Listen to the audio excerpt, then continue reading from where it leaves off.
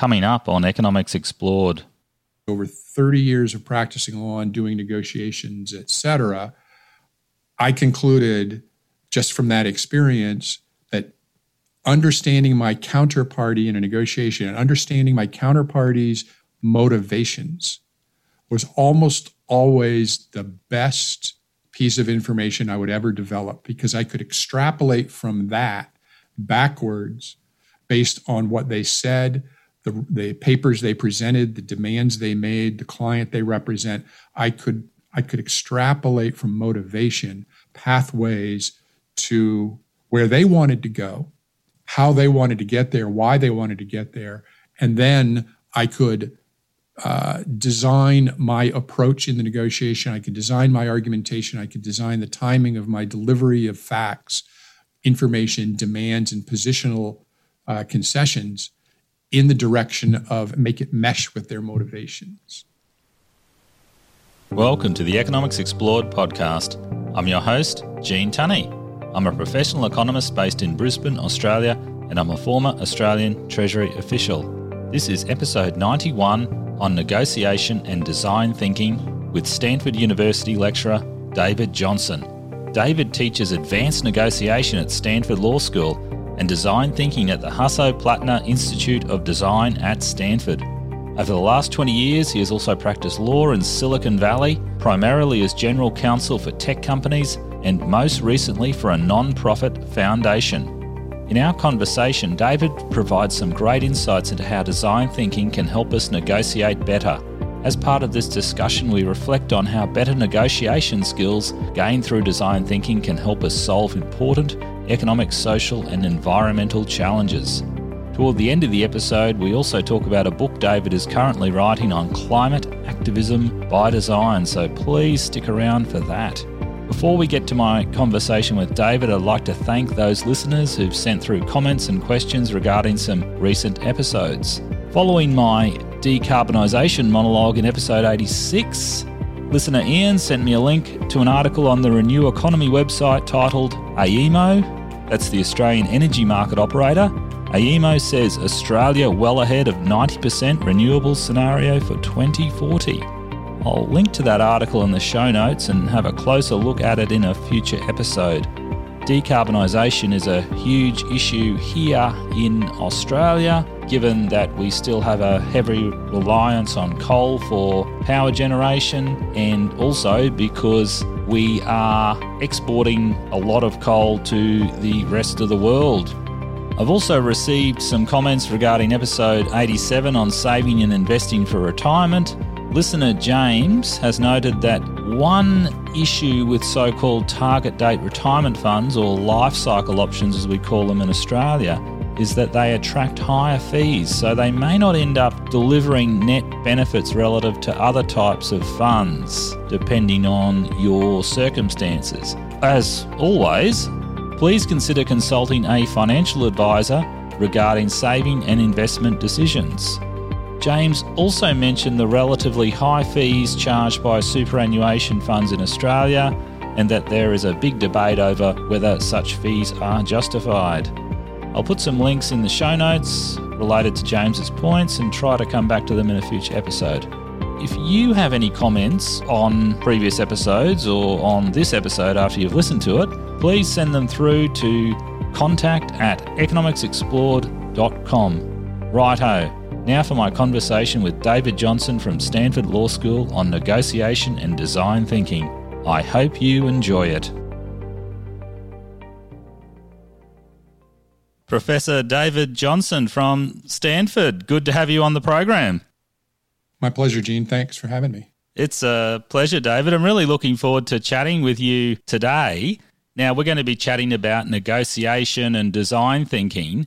And one thing I've noticed is that you teach a course at Stanford, Negotiation by Design. Could you tell us a little bit about that course, please? Yeah, sure. So I'm a little bit lucky that Stanford has an Institute for Design, actually funded by Hasso-Plattner. I don't know if that name rings a bell, but he's the founder of SAP, multi-billionaire.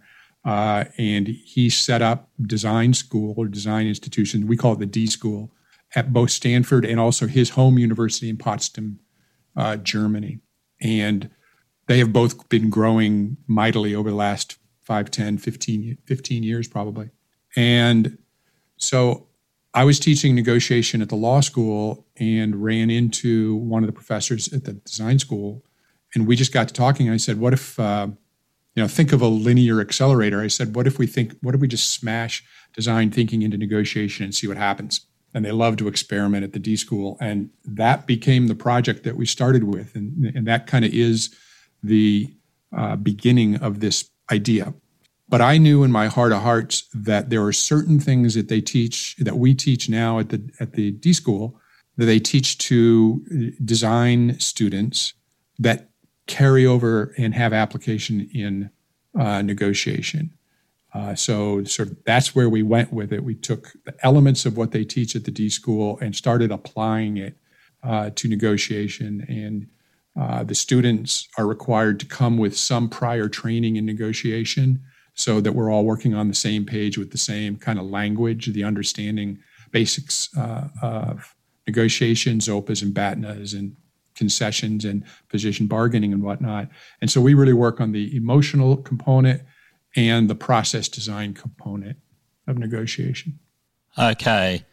So I guess there's a few things to explore there. It'd be good to, I need to ask you about design thinking, what that is, and also, like, what is this design school more broadly? I mean, I understand that Stanford really is at the center of the tech revolution, isn't it? I mean, Stanford's very closely connected with Silicon Valley, and this design school, is this about helping people design all the new products, the products that get us addicted? I think I've seen they've got a subject on how you hook people on different products. Could you tell us a bit about the design school and then what this design thinking is, please, David? Yeah, so let's start with the D School. It was founded by 2 or 3 faculty at Stanford from the engineering department, one of whom was David Kelly, who then went on to be a co-founder of the company IDEO, which is now a global design firm, rose to fame as the design firm that helped Steve Jobs sort of take the Apple mouse to the next level, sort of took the Apple mouse from sort of the standard design up a notch aesthetically and otherwise. They may have had their hand in other design pieces at Apple as well, but there's a close relationship between IDEO and Apple, and thus also the D School and IDEO. Now, it started with engineering, so the sort of genome of the D School was built around designing products, and the focus is on, when you design products, the focus is on the user. So they came up with the term human-centered design thinking. So there's a school of design in Paris and Singapore. The name escapes me right now, but the dean of that school refers to, he does a nice job of differentiating design from design thinking. Design thinking is a component that most all designers use when they design, but design thinking is itself not actually the execution of design. It's a method of thinking about problems. It's a combination of tactical approaches that kind of we call design thinking, to tackling big problems, to exploring a problem domain when we don't even know what the problem is, but there seems to be a need for a design solution. And so we call it the designer's mindset. We begin really by training the students with the designer's mindset, which is equal parts of collaboration on a team, expanding one's skills in creative exploration of ideas, prototyping for products, building simple models that might or might not work, but at least give you something tangible to look at and think about and visualize as you iterate towards designing the product that you are aiming to build. And layered on top of that is an extensive amount of work interviewing potential users, customers, clients, the people who you are designing for. And to quote some tech CEO who, I think it was the CEO who founded Slack, and his name is escaping me. He says, without empathy, you can't design for anyone. You have to have this element of empathy to be able to understand what your user really wants in order to design something that will be satisfying for them. So the idea, the big picture idea, was to move away from the old model of engineering where the engineers would understand the problem, sit down and design and build a product that they thought would solve the problem, as opposed to postponing all of the design build function until a significant amount of what they call ethnographic interviewing had occurred, interviewing the people you're designing for to get a better understanding of what their needs are before you even begin to sit down and build the product. A really good analog for this is object-oriented modeling. Grady Booch being kind of the godfather of software engineering and object modeling. His mantra was postpone coding as long as possible. Focus on the design of your software. Focus on the need that your software is trying to fill before you start writing code. It's the same kind of idea. Yeah. That's fascinating. I remember I was involved in the development of this return on investment calculator for workplace health and safety here in the state of Australia. I'm in Queensland, and we worked with this development firm that came up from Melbourne, and what they did was that they had a workshop with us, and we had all these post-it notes, and we're working out what are the features we think are essential in this. And so we spent all this time talking about the design and the user experience. I thought that was really good. So I guess that's what you're talking about there. Yeah, it sounds very much like you are using design thinking principles. We are mocked sometimes for our heavy use of Post-it notes, but they happen to be a particularly convenient way, as you probably found out, of setting tangibly, writing down or notating in some fashion an idea or an element of an idea, putting it on the wall, but being able to move it around with 6, 8, 10, or 40, 50, 60 other ideas, and you can visually reassemble concepts. And so that's why we're kind of addicted to Post-it notes on any kind of vertical surface. And if you wander through the D School, you'll see tens of thousands of Post-it notes on some hundreds of boards floating around. And that's the way the work gets done. It may or may not be to everybody's cup of tea, but that's kind of how we function, and it sounds very much like what you did. Yeah. So who would be taking your course, David? So you'd have people, well, you mentioned lawyers. So lawyers need to know about negotiation because they're negotiating on behalf of clients, and you want to come to some negotiation because the last thing you want to do is go to court because court is so ridiculously expensive. And also, I guess people in startups who might need to negotiate with venture capital investors or potential purchasers of their company. Are they the type of people who come into your course? They can be. So I teach an advanced transactions course at the law school, advanced negotiation for transactions. And so what you just described, venture capital negotiations all the way up to mergers and acquisitions, is a central component of that course. And that course is focused almost entirely on law and business students. And that's all fine. And what I do at the D School is I try to open the course up to students from across the university. The D School is primarily set up to cater to graduate students. So we open the door and try to get a mix of graduate students from across the university. Now, we do get applications from law students and business school students, and they're certainly welcome into the class. We have a limited number that we can accept, but I try to mix it up pretty well. They all have some negotiation background sufficient, like I said earlier, to manage the course. But I find, there's all kinds of diversity, and this subject matter diversity is one that is particularly rich. So it's really good for business school students or law school students or even medical students who come through sometimes to also have in the class students who are working on a PhD in sociology or psychology who can, or neuroscience, who can really understand and talk about the what empathy is and isn't and how it's expressed. That kind of richness comes from having a really diverse student body. So we pretty carefully, of course, the students have to apply. And so we we fairly carefully select them, oftentimes on subject matter expertise.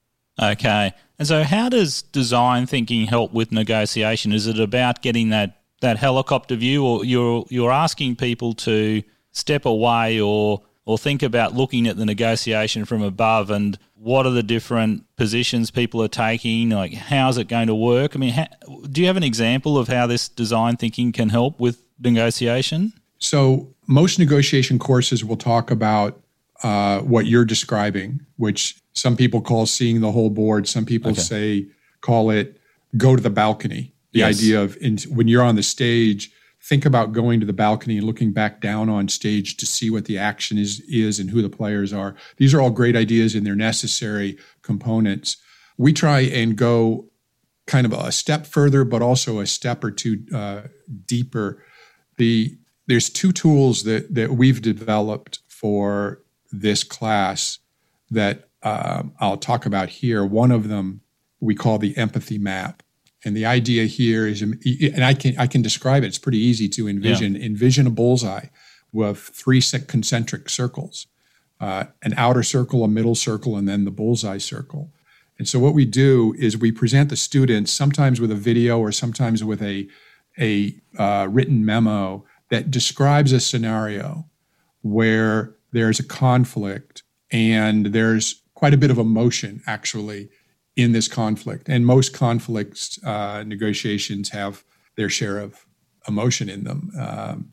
Divorces and employment law areas are two particularly rich areas for, exploring emotion in negotiation. And so what we have the students do is observe the person in the video or in the simulation and write down in the outside circle, put down Post-its, notes in the outer circle of what the facts are. What do you see this person doing? What do you hear this person saying? What are the actual facts that are emanating from the simulation we're giving you? And if you flip this over to a real world scenario, this is where you capture the facts and you stay laser focused on the facts at this point in time. Then we move away from the memo, we move away from the video. We say, now, look at the facts that you've aggregated that you felt were important from this exercise. Now we want you to infer abductive reasoning. We want you to make an educated inference from these facts or assemble the facts in groups of 2 or 3 and infer what the person is feeling based on those facts as you see them. With the overarching understanding, I have to say, that we are not marching towards a conclusion that is necessarily quantitatively correct or provable. We're building a hypothesis here. So the second ring in this circle is a collection of inferences. So if they collected 20 facts, we'll ask them to write down 6 or 8 inferences in that center circle. And then from those inferences, those educated guesses they've made about what the person is thinking or feeling, then we ask them to derive 2 or 3 plausible motivations for this person that they're going to go negotiate with. And this process, we do not teach this with the idea that this is something you do before every negotiation. You get out a piece of paper, you draw a map, you do your Post-its, et cetera, et cetera. What we're trying to teach is the process, the empathic process of working from facts at hand, which are knowables, the known knowns, as our former Secretary of State used to say. You make reasonable inference and then you arrive at motivations. And the reason I built it this way is because over 30 years of practicing law and doing negotiations, et cetera, I concluded just from that experience that understanding my counterparty in a negotiation and understanding my counterparty's motivations was almost always the best piece of information I would ever develop, because I could extrapolate from that backwards based on what they said, the papers they presented, the demands they made, the client they represent. I could extrapolate from motivation pathways to where they wanted to go, how they wanted to get there, why they wanted to get there, and then I could design my approach in the negotiation. I could design my argumentation. I could design the timing of my delivery of facts, information, demands, and positional concessions in the direction of make it mesh with their motivations. Right. So this tool is designed to teach young negotiators the need to go deep and do the work to understand the motivations of their counterparty, whether it's a conflict or a transaction. Yeah. I was listening to a podcast interview you did earlier this year, and you told this story about this negotiation you were involved in where I think it was about IP, and you basically concluded that the other party, like their claim was just ridiculous. Like they were asking for $1 billion of compensation for this IP for your client using the IP or whatever the facts were. And I think you obviously figured out that, well, they're actually coming from a position where they're desperate because their business, like it wasn't worth as much. Like your company could actually buy the business itself. So is that an example where were you thinking, well, where are they coming from? What are they feeling? Is that an example of what you're talking about, David? In retrospect, because that case arose before I started teaching this class. That was back when I was in full-time law practice. So in retrospect, I could say, yes, there are elements. It's a blended example.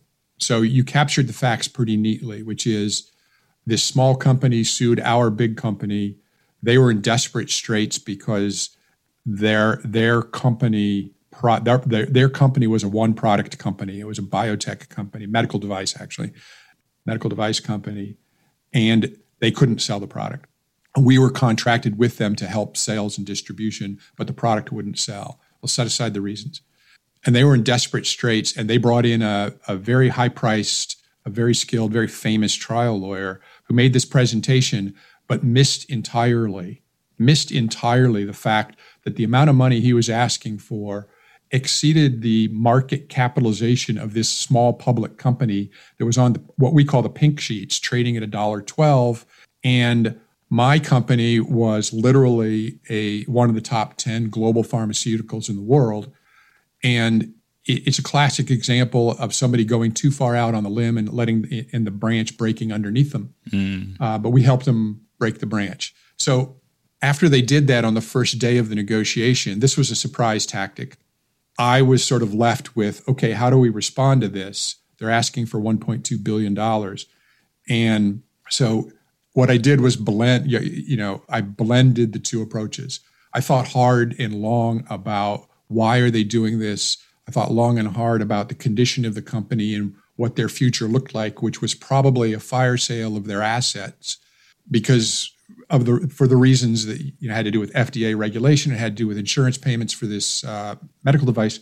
And so they grossly over-anchored their position, trying to maximize to dupe us into thinking if we might go to 8 or 9 figures right out of the gate. And that wasn't going to happen. And so motivation was part of it. And then part of it was just good old-fashioned lawyering where you sit down and you say, okay, it's 9:00 at night. We start the negotiation tomorrow morning. What do I have at my fingertips? Well, I've got the internet and I've got their public record filings. So I look up their SEC filings and I extrapolate from their stock price. I extrapolate from the bonuses payable to the CEO, the value of their patent portfolio, and how much it might cost for my guys to, buy 8 or 10% of the company off the public markets without drastically affecting the stock price. And we turn around and went at them the following morning and got a deal for, I think, like 0.02% of their demand, by the following afternoon. It's an interesting example of sort of blending multiple skills in negotiation, but it does touch on one other thing that we teach heavily at the D School. We have captured a list of what we call the 8 core design abilities. One of them, perhaps the primary one, is something we call navigating ambiguity. And we run the students through a whole slew of exercises where we give them partial information and give them a problem And, kind of like a business school case study where you dole out bits and pieces of information across a couple of hours and you drag the students through this sequence of stuff, and each new piece of information causes them to have to twist or pivot their thinking and move in a different direction. It's really a neat process. It's a fun process to be part of as well as to teach. And the whole point is to get people comfortable with developing the confidence to navigate when they're in an uncertain situation, particularly under live fire. And anybody who's negotiated in real world, real-time live fire knows that it can get chaotic. Not in the truest sense of chaos. It can get ambiguous. It can be uncertain. You get new information. You get clients changing their mind. You have people getting upset over things that you don't think they should get upset about. Or your client gets upset over something that maybe they should get upset about.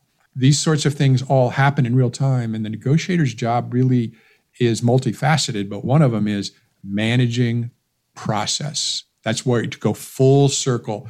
All of these skills that I teach, I design into, pardon the pun, design into the course, are really ultimately trying to improve the young negotiation students' confidence in their ability to manage the process in a state of uncertainty.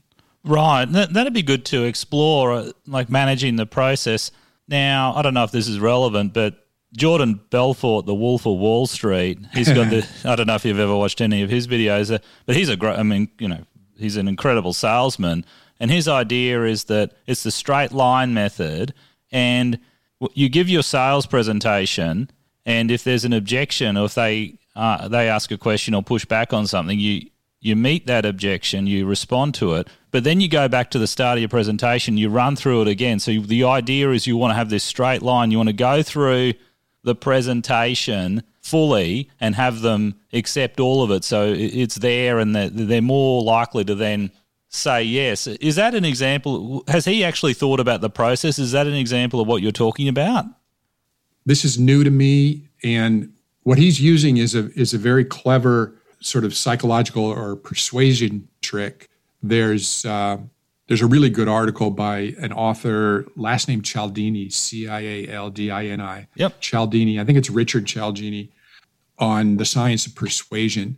And he talks about the sort of cognitive biases that we're all subject to and how persuasion takes advantage of those cognitive biases to get the other side more comfortable with accepting our proposal. And it sounds very much like what Jordan Belfort's doing here is that just, it doesn't matter what the person's objections are. Your task is to eliminate or at least vitiate and nullify that objection, detune their objection, and then start over. And you just kind of keep pressing the iron until the shirt has no more wrinkles in it. Yeah. Right. And now you've got a freshly pressed shirt. And what can they say at that point? To be honest, I consider that to be a form of negotiation bullying. And right. I don't mean that pejoratively. I just mean that descriptively. That's what he's trying to do. He's in pure sales. I don't teach negotiation for salespeople. It's a different animal. Okay. I kind of understand it. It's just it's less it's less collaborative, less deal oriented, less dispute resolution, and it's more straight sales. And I have respect for that. Chris Voss has a book.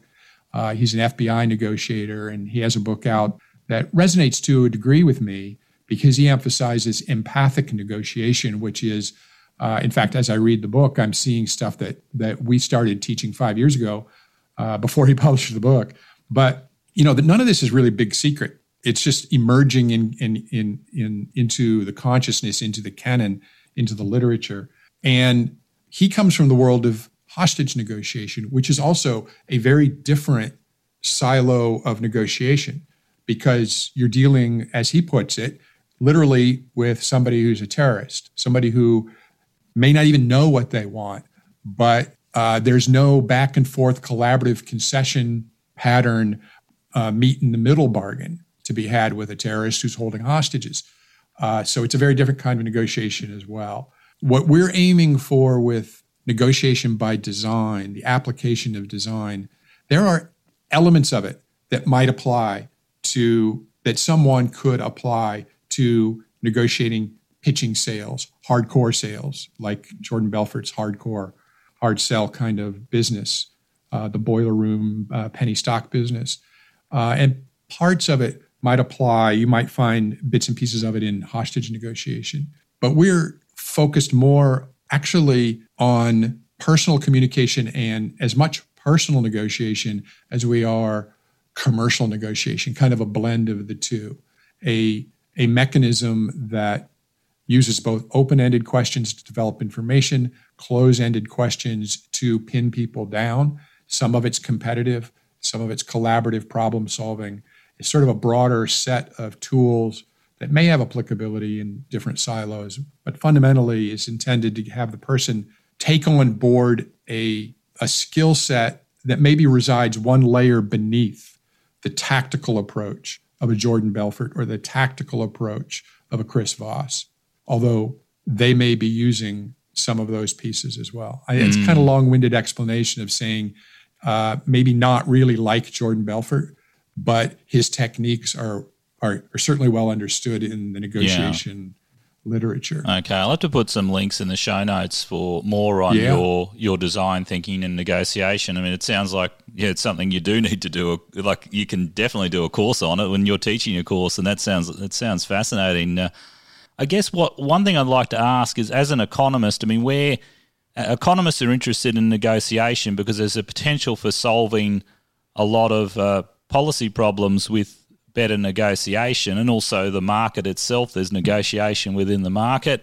There's this idea in the economics literature called the Coase theorem, which associated with Ronald Coase, the famous Chicago School economist, and Coase was arguing that if you have properly defined property rights, and also if you have low transaction costs and any type of externality, so pollution or any noise pollution or pollution in rivers, that can be resolved by negotiation. It's caused this huge debate within economics to what extent that is actually feasible versus the need for regulation or taxes, not carbon taxes at this stage, we can talk about that a bit later, but taxes on pollution.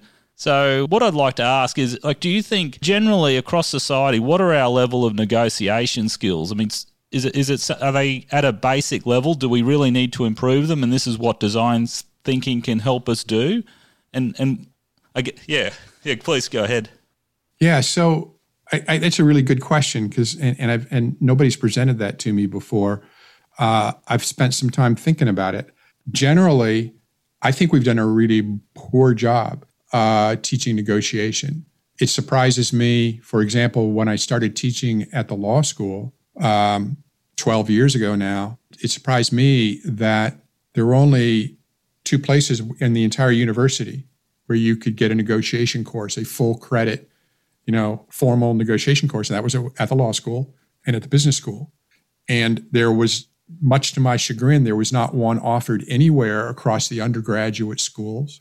There was not one popped up in the engineering school for a short period of time, but kind of just dissipated. So in fact, we made it our mission to try and distribute the news to all the other graduate schools that the B school and the law school were actually running these. But what struck me is that even at Stanford University, there weren't a whole lot of these courses available. When I was in college, I went to a small liberal arts school, but negotiation wasn't anywhere within miles of campus. There was not a course that even touched on it, that hinted at it, had even one class day committed to doing a simulation and learning the basics. Negotiation as a course to be taught in school really began, to his credit, with Roger Fisher at Harvard, with the book Getting to Yes. And that sort of crystallized, gave everybody a touchstone to work from to start teaching the fundamentals of negotiation. It has its flaws. The Getting to Yes model has its flaws, and there are critics of it, including Chris Voss for that matter. But it got the ball rolling. But to me, I think there ought to be a pretty much standard curriculum for negotiation taught in elementary school for kids to resolve disputes. In the second or third grade, how to handle disputes on the playground, and then again maybe in 6th, 7th, 8th grade, how to handle disputes as kids are starting to become, aware of the opposite gender and also the use of cell phones and social media. Before they even graduate high school, they probably should have gone through a couple of layers of formal, and I don't mean formal, in the boring way. I mean standardized curricula that teaches them the tools that they need to have. So it's really surprising to me that it's not taught at K through 12. And there's more and more courses in colleges, particularly bigger colleges. I had 2 undergraduates just spring term, just finished 2 weeks ago. I had 2 undergraduates in my graduate level course, and they were remarkably good at it. And so, yeah, my feeling is it needs to be taught much more thoroughly and earlier, and I think it will be. I think that's going to happen. So if we look at just the education system, then my answer has to be we have a long way to go to teach the emerging professional adult population basic skills of not just negotiation, but communication. How to listen well, how to ask good questions, how to develop information, how to work with information, et cetera, and how to resolve conflict. Yeah. And so is my class intended to fill that void? Not really, but to a degree, you could say it's hopefully adding to the solution. I would like to think, yeah. Yeah. I just wonder if we could solve more of our pressing environmental, economic, social challenges via negotiation rather than by government regulation. That's just a thought that that's just to put out there. There's no need to respond to that. But one thing I do want to ask you about, David, is I noticed on your signature block when you sent it over this morning is now you've got this line underneath it, climate activism by design. So as the final question, could you please tell us what climate activism by design is, please? Yeah, sure. I'm working on a book by that title. And in fact, as I told you just before we started, the proposal for the book is done, which means in the world of book writing, the book's probably half written already. Mm-hmm. And what I'm doing is applying design thinking to what I consider my personal view is the desperate need for many, many, many more individual climate activists in the world. What I want to do is help the reader, and I'm going to refer back to that navigating ambiguity concept, help the reader, and I know there's tens of thousands, probably millions of people like myself who look at the climate change problem and think, it's bad, it's getting worse, I'm just one individual. All I can do is go vote on election day. What else can I do? And it frustrates me, it hurts me, it makes me angry to watch this happen and not feel like I can do anything. So the overarching theme of the book is to apply design thinking principles to empower an individual to first navigate out of this ambiguity of what can I do as an individual and move them into a place where, well, you can do this, but you can also do this with somebody else. One of the things, as I mentioned earlier, we teach at the D School is building teams and the value of diverse collaborative teams and teamwork and their ability to network and scale in a way that individuals it's just much more difficult. So it's an application of design thinking principles to help people overcome the first hurdle of feeling powerless in the face of climate change, to developing small teams, doing small projects, and then reaching out and using what we've got, the facts in the outer circle, which is the internet and social media and access to information to then spread their wings, become more involved globally outside of national boundaries based on issues. So if one person might be interested in the problem of plastics in the ocean, I mentioned earlier I was in Singapore for a year and a half. Indonesia has something on the order of 20,000 pounds of plastics dumped onto their beaches every single day. And we've all heard of the Pacific Gyre, which is this mass in the, vortex in the center of the Pacific Ocean, there's miles and miles and miles of plastic junk floating on the surface of the ocean. So people who are interested in plastics, I try and give them a roadmap to getting interested in the small level, but also reaching out and finding other people who are interested in developing a network, a community of people who are interested in their subject area.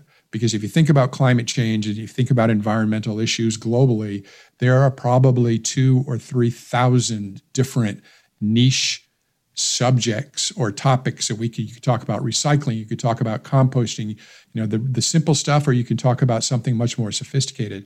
And I'd be remiss if I didn't add right now a plug for my friend Paul Hawkins' book called Project Drawdown, which is a wonderful compendium of 60 or 70 of the best issues and the plausibility of answers. So, and then he even he ranks the issues by, their likelihood, their impact on the world with respect to climate change. And, it struck me as interesting, but they rank number 4 of all of the issues that have real impact and relevance to affecting climate change, educating girls around the world, not just Africa, but certainly focusing on Africa, educating girls. They have calibrated, they have, done the numbers and said that this is one of the major things that we can do as societies to improve the human response to the current arc of climate change. By the way, Paul has a new book coming out called Regeneration, which should be on the shelves any day. And I haven't read it yet. I haven't gotten an advance copy, but I'm sure it's going to take the next step forward. He's one of the strongest writers that I know of right now. I'll check it out. I mean, it sounds really useful to set out what those issues are. And this sounds like a better approach than what I think are the pretty pointless so-called extinction rebellions, which just end up frustrating people trying to get around the city. I mean, I don't know if you have them in California, but here in Brisbane, we've adopted that extinction rebellion, and people go out and cause all sorts of chaos on the roads and bridges. And look, I know where these people are coming from. There's a challenge to address. I'm just not sure that that's a very productive way to go about it. Right. Yeah, and that's part of what I'm trying to drive at the book is get people to corral that energy in a way that is going to be more effective when it's there's a phrase that came out of Silicon Valley 20 years ago, probably a B school buzzword, but highly aligned and loosely coupled. The best teams work in ways that are when they're highly aligned but loosely coupled. And it could have been a Tom Peters line for all I know. He tends to be the source of really good ones. And so part of my idea is I see hundreds and hundreds and hundreds of these websites for climate change projects, whether it's plastics or otherwise. And what needs to happen, what we need to do to optimize the energy that each of them are bringing is get them in alignment. Yeah, exactly. Okay. Big challenges though, like you mentioned plastic bottles and I've done some work with the Indonesian Ministry of Finance, and I know that issue of plastic pollution, that's a big issue for them.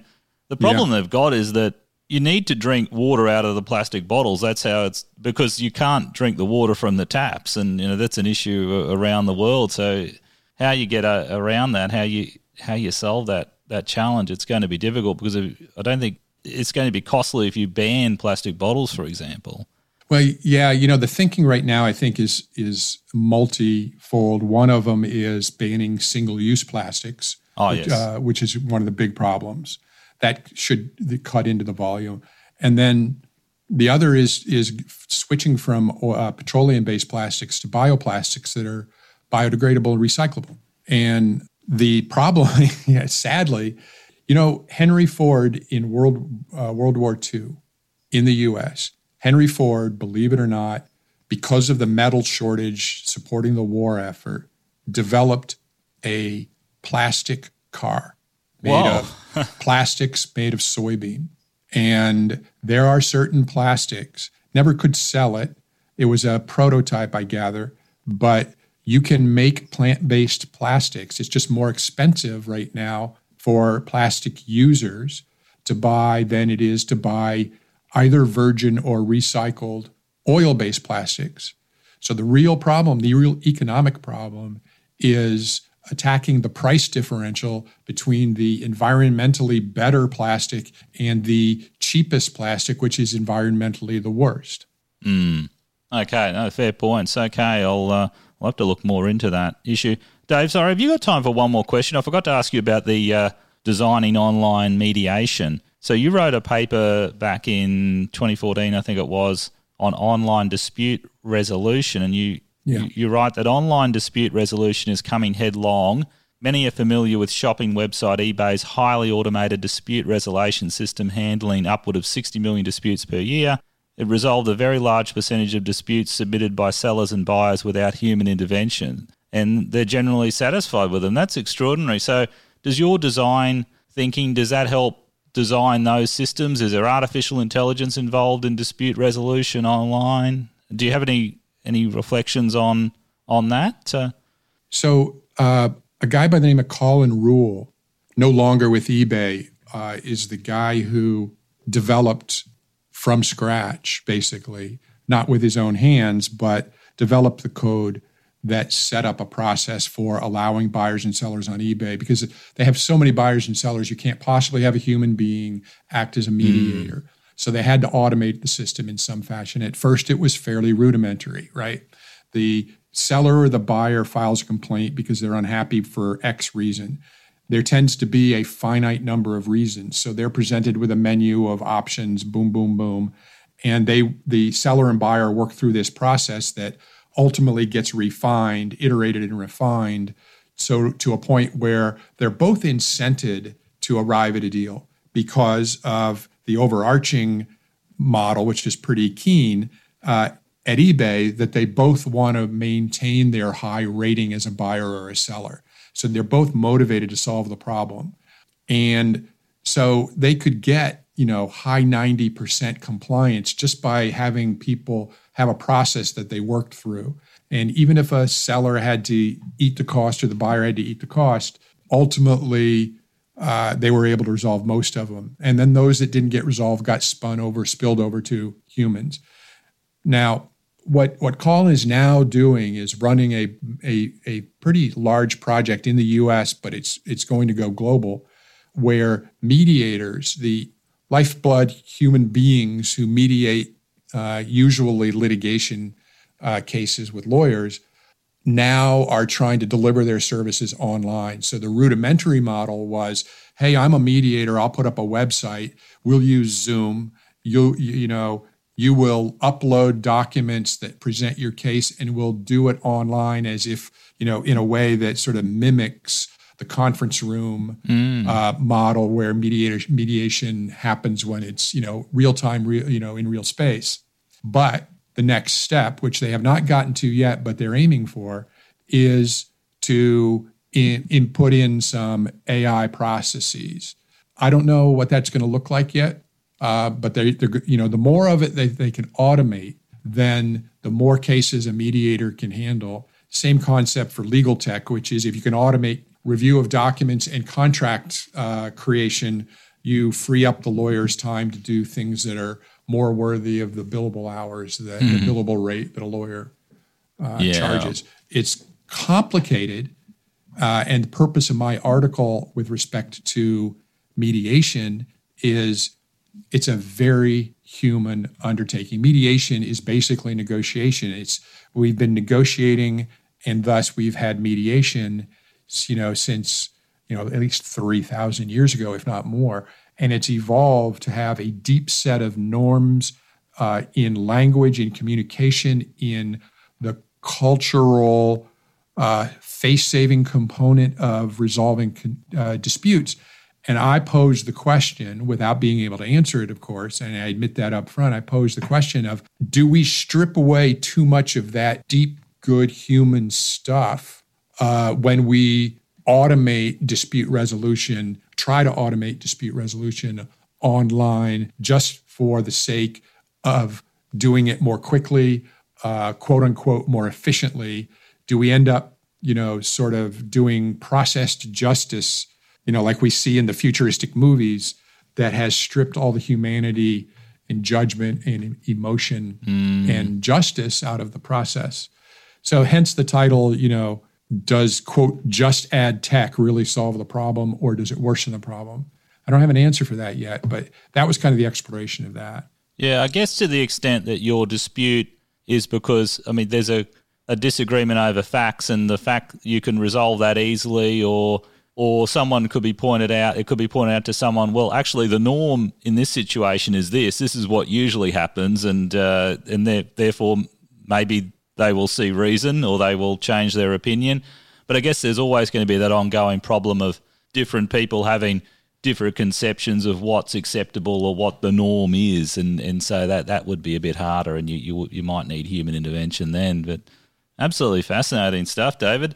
Is there anything else you'd like to mention before we conclude? I'll put links to your new website, the climate activism one. I can put that link and also any other links that are relevant in the show notes. But is there anything you'd like to say in conclusion?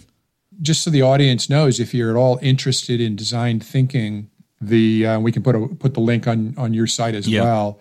The Stanford D School has a very rich public library of materials. If you want to learn, you can take an online course on design thinking off the website, and then you can learn how to teach a basic primer on design thinking. They have what they call the design thinking starter kit, and there's a plethora of resources to understand what design thinking is as well. So if anybody's interested in it, it's a really rich source to go learn more about design thinking. Oh, absolutely. I think I might check it out myself. It sounds fascinating. I've learned a lot, and lots of really good examples, David.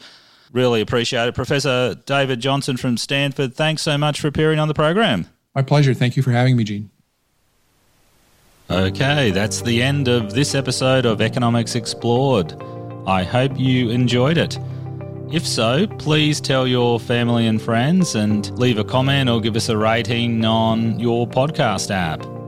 If you have any comments, questions, suggestions, you can feel free to send them to contact@economicsexplored.com, and we'll aim to address them in a future episode. Thanks for listening. Until next week, goodbye.